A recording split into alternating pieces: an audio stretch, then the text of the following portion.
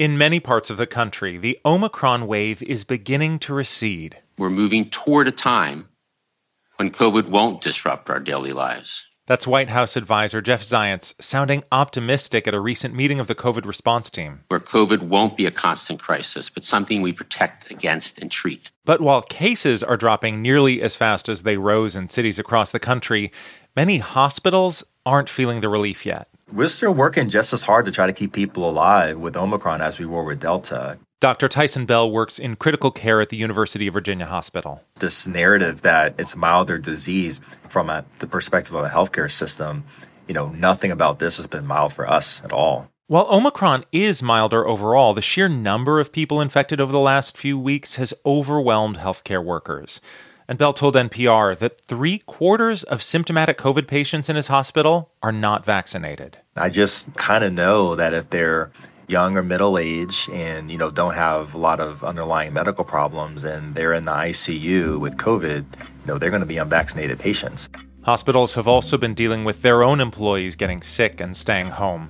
And other businesses are feeling that strain too. Beginning in December, it's just like the floodgates opened and it's sort of been full on since then. John Croft is the chief culture officer for the Maryland-based grocery chain Mom's Organic Market. And he told NPR earlier this month that for a time, they had to let some tasks slide.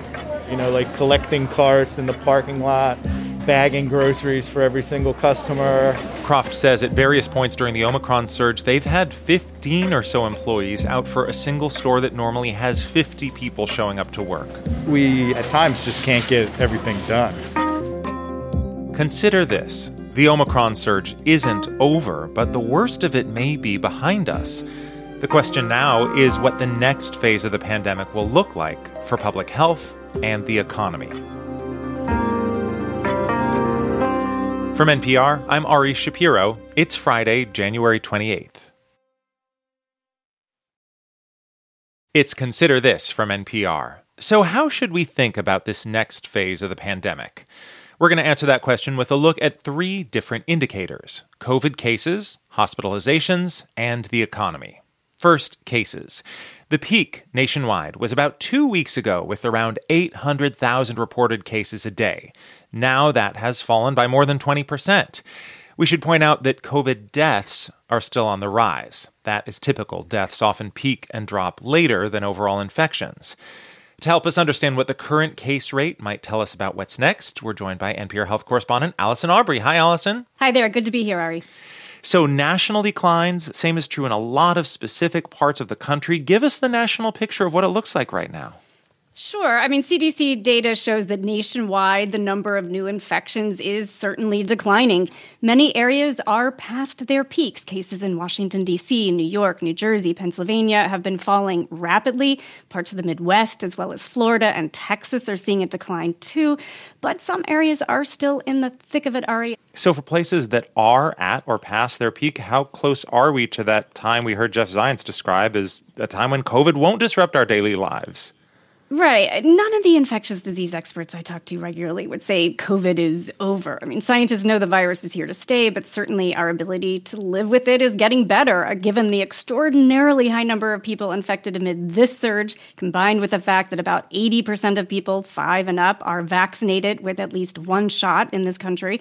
We're a lot more protected. So while our lives may start to feel normalish again soon, the consensus really is that we can't let our guard down just yet. Infections are coming down, but millions more will be infected before this surge really recedes, which models suggest could be by March.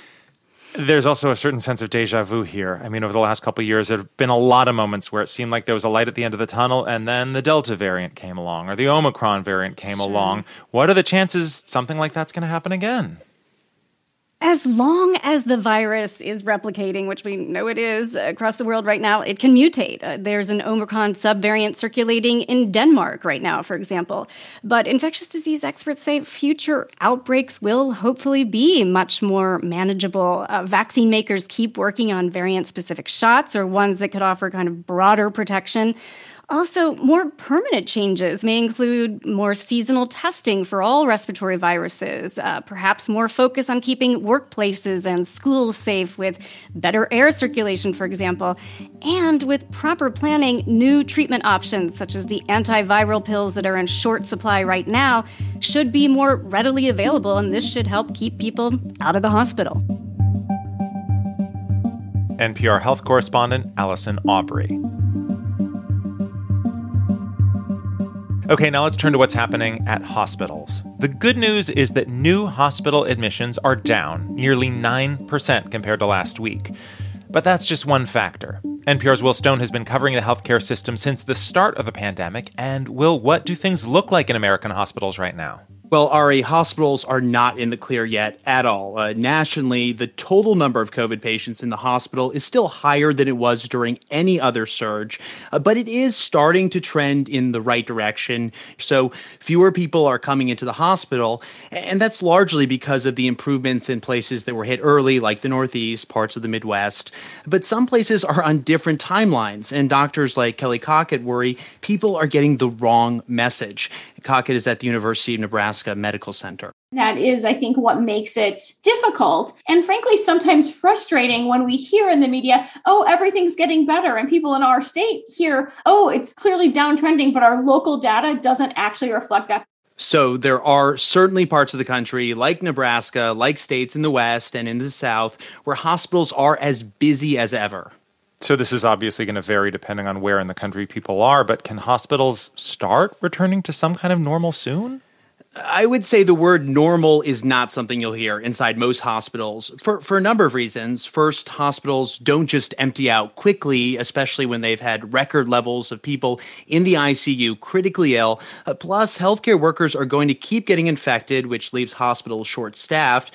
Second, remember that hospitalizations trail infections. So people who got infected the week prior are still coming in as they get sicker and need care. And then finally, this surge has profoundly disrupted healthcare. And to get a sense of that, take a listen to what Dr. Tammy Ludstrom told me. She's with Trinity Health, which has hospitals all over the U.S. The next couple of weeks, we'll start to see a bit of easing, and then that'll allow us to get in all those people who deferred care. Some of our facilities have lists of over 200 people that we need to get in for care that was non-urgent, but also is necessary. So that means even as beds open up because there are fewer COVID patients, those are going to get filled up right away with other patients. NPR science reporter Will Stone. Now we're going to look at what's happening with workers and employers in the economy more broadly, which NPR labor and workplace correspondent Andrea Hsu has been reporting on. Andrea, what are you seeing right now? Well, certainly a lot of workers have been calling out sick. The Census Bureau estimated that earlier this month, it was close to 9 million people who were out because they had COVID or they were caring for someone who had it. Ari, that's 3 times the number of people who were out for the same reason in early December. And I talked with Joey Price about this. He's the CEO of Jumpstart HR in Baltimore. His clients are small businesses and nonprofits, and he's seeing major staffing challenges everywhere. Clients and even, my local Starbucks. It's resulting in a lot of schedule changes, compressed hours. Because a lot of companies just don't have enough workers. So what are employers doing about that? Well, for example, Starbucks told its store managers modify operations as needed, do grab and go or drive-through only, whatever it takes. Businesses everywhere are making do, relying on workers who can show up to do more. In so many ways, this feels like an echo of the uncertainty that businesses felt at the start of the pandemic. The strains on staffing, the uncertainty about the future. Is there any end in sight? Well, in some places, the staffing shortages are easing somewhat. Macy's, had cut back its store hours this month, but it's returning to normal hours next week on February 1st. And schools that went remote, in part because so many teachers and staff were quarantining, they've now gone back in person. But remember, even before Omicron, it's not as if everything was back to normal, really far from it. Several million people who had left or lost their jobs in the pandemic hadn't gone back to work, and employers are still having a hard time hiring. And now on top of that, there's this havoc created by Omicron. So Joey Price, the HR consultant, told me, if anything, what the surge cemented for a lot of employers is that any carefully laid plan may have to be rethought at a moment's notice. The big thing is employers have stopped expecting It's just taking it one day at a time, 1 week at a time. And I think that's how a lot of people are feeling already 2 years into this pandemic. NPR labor and workplace correspondent Andrea Hsu. You're listening to Consider This from NPR. I'm Ari Shapiro.